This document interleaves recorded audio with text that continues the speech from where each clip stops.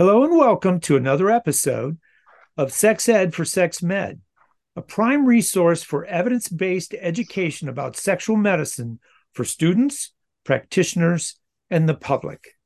Today, we have the joy of talking to Dr. Sarah Jungens, who is a pelvic floor physical therapist with ProMedica Pelvic Health Clinic in Toledo. She's also a graduate of the Sexual Health Certificate Program through University of Michigan.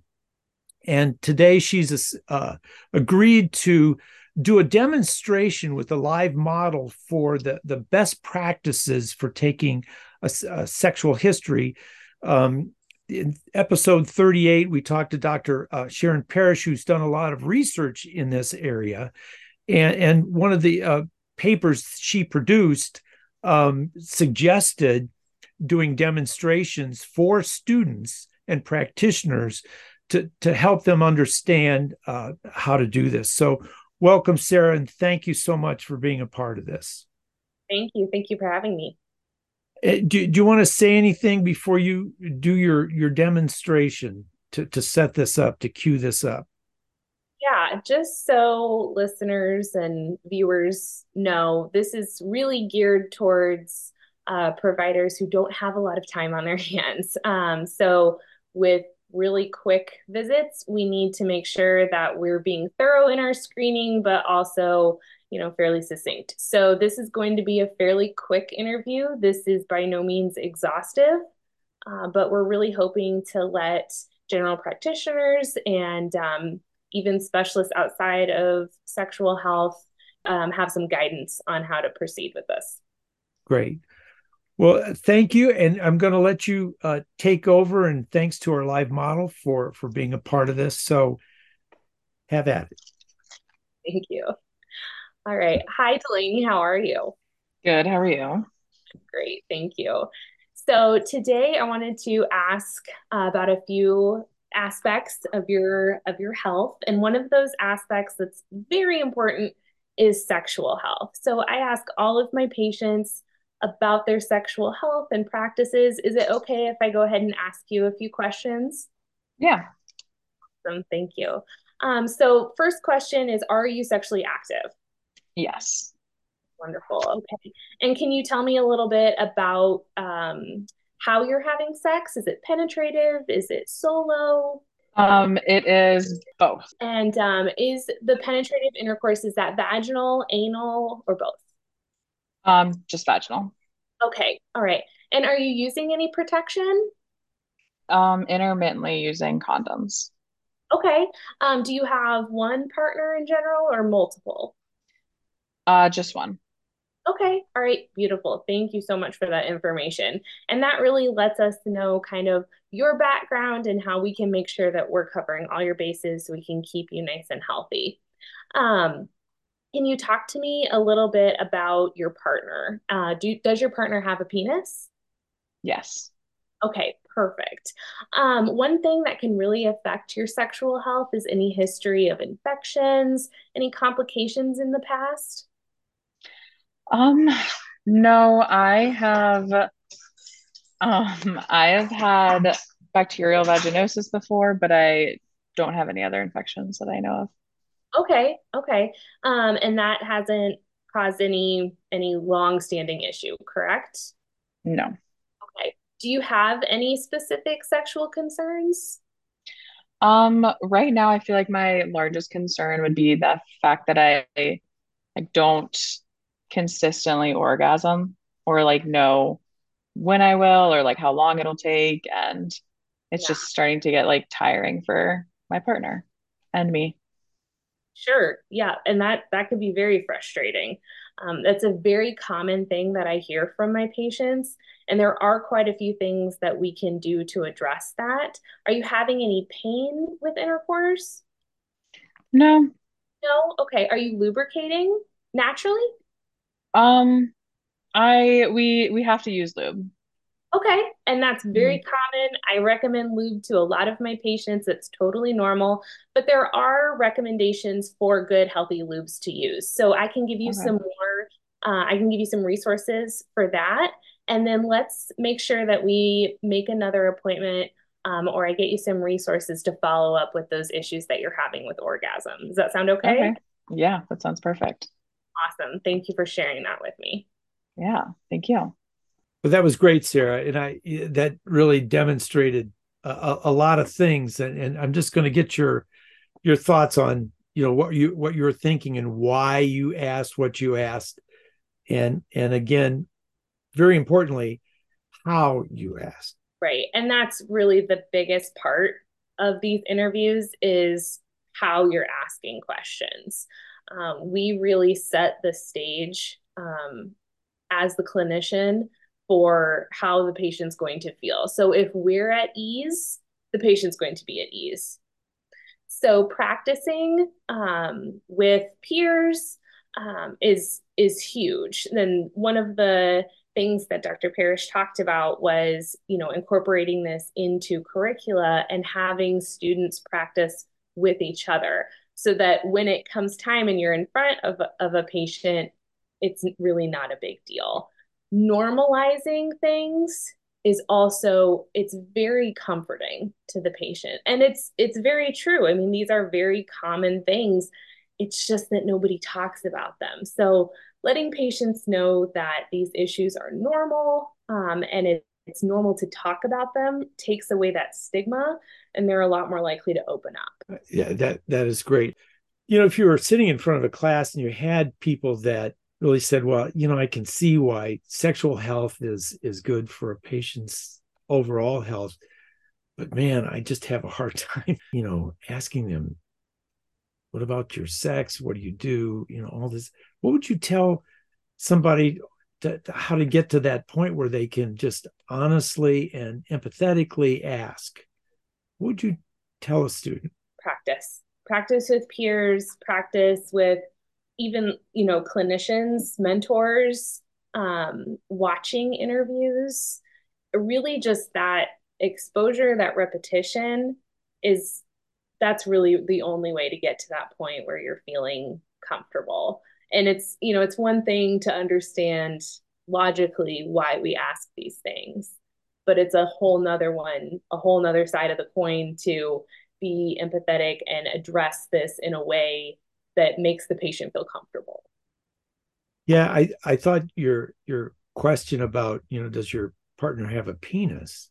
That was very, you it was very non-judgmental, and just allowed people, no matter who their partner was, to feel comfortable to talk about it. And I thought some of the ways you asked things would just allow people to give them permission. Just give me an answer. I'm asking you honestly.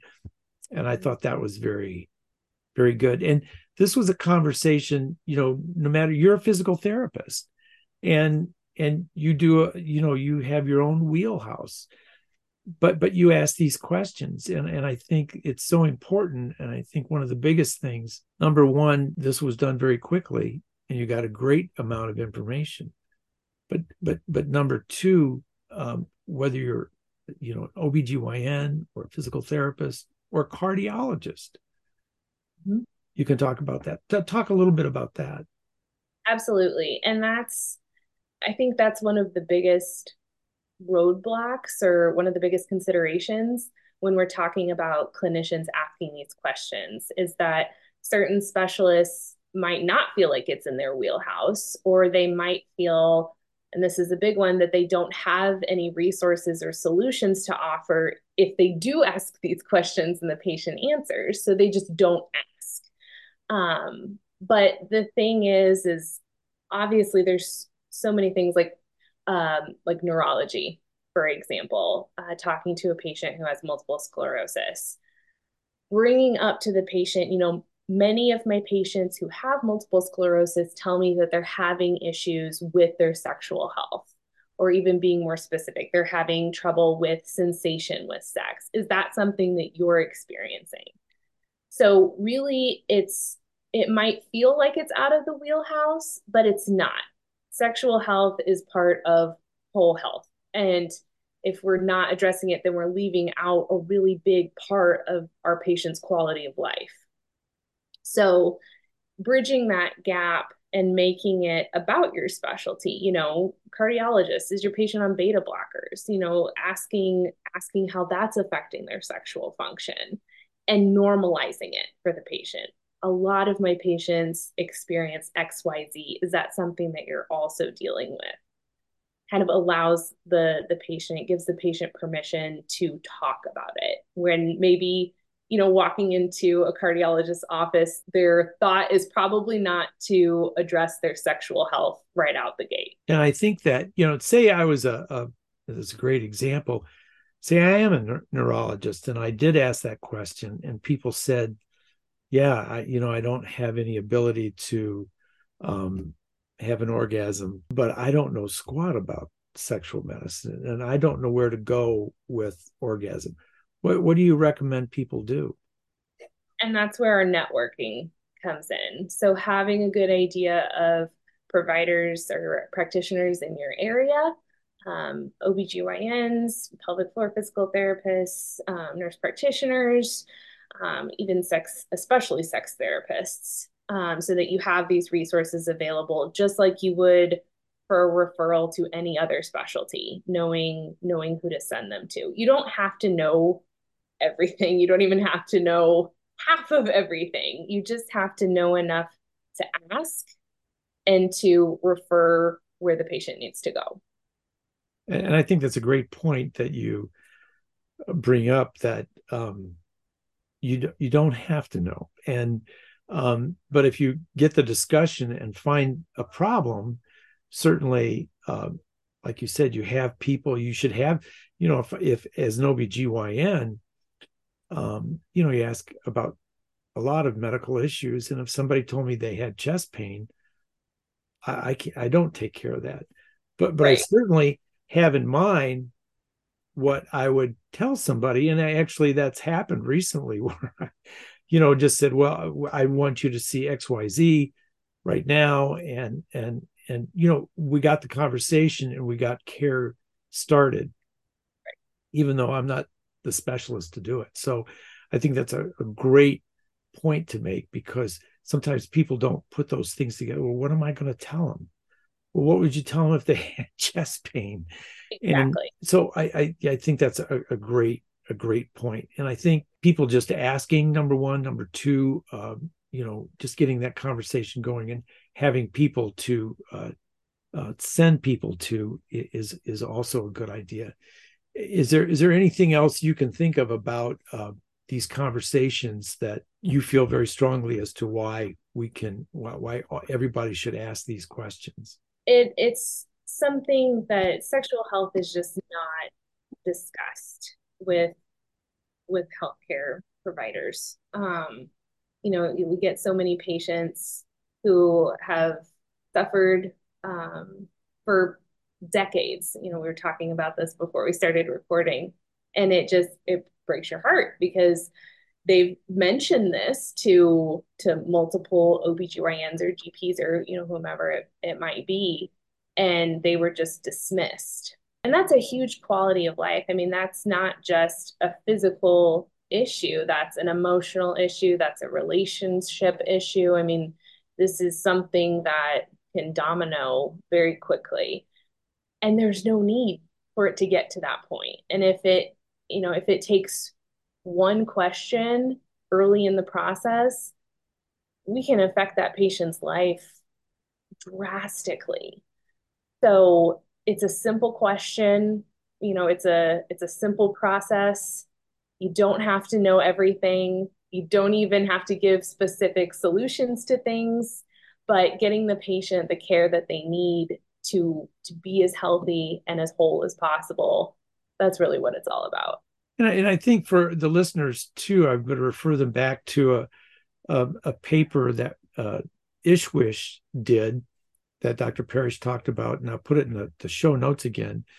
But there's a paper, they call it the process of care, and it's just getting what you just did, just getting the discussion going, and the way to open up the conversation and to give the permission to the patient talk about it and to feel comfortable to talk about it. And even if you don't have any clue, just to, have in mind somebody you would send them to if they had problems. And so, I think, I think just being aware, I mean, you're going to just increase the quality, like you said, the quality of care to these people, magnitudes, because it may not matter to you sitting as a doctor, but it really, so much of these things matter to people. Absolutely. So yeah, I think they're so important. So I think what you're doing is so important, and all that, even in the field of pelvic floor physical therapy, so important to bring these people to some good health, some good pelvic floor health. So give me some last thoughts of what they could do better to get better at this. I mean, I think one of the big takeaways should be to not dismiss these patients. The biggest luxury is time. And that is something that we are very short on in healthcare. And so it can be very tempting to brush things off, to make the patient feel like, oh, that's not really a problem, so that you can kind of move through. Not that we're not empathetic, not that we don't want the patient to be better, but we're so pressed for time that we're not actually listening. And being able to slow down enough that the patient feels comfortable enough to explain to a certain extent is going to be very important. So pausing, taking a couple extra seconds to allow the patient time to answer fully is going to be really important to get the best information from them. If a patient feels like you're rushing, then they're going to brush over things. And these things are difficult for patients to discuss. Clearly, they're difficult for clinicians to discuss too. So, we don't need to make it harder by rushing them. Yeah, great points. Fabulous points. We talked somewhat about this in the first episode we ever did, is just the importance of asking people about their sexual health, and just having the care to get over any hangups we have, and just letting people talk and finding out about any issues they may have, that we can help them take care of that. Thank you for taking out your time today to help us look at this, and just seeing the demonstration of somebody who does this every day, and how to just empathetically start the conversation and carefully just help people navigate through this. Thank you so much. Absolutely. Thank you so much for having me. Thank you for listening to this episode of Sex Ed for Sex Med. Please find the articles used in today's discussion in the show notes for further study. Also, you will find the contact information for our expert today.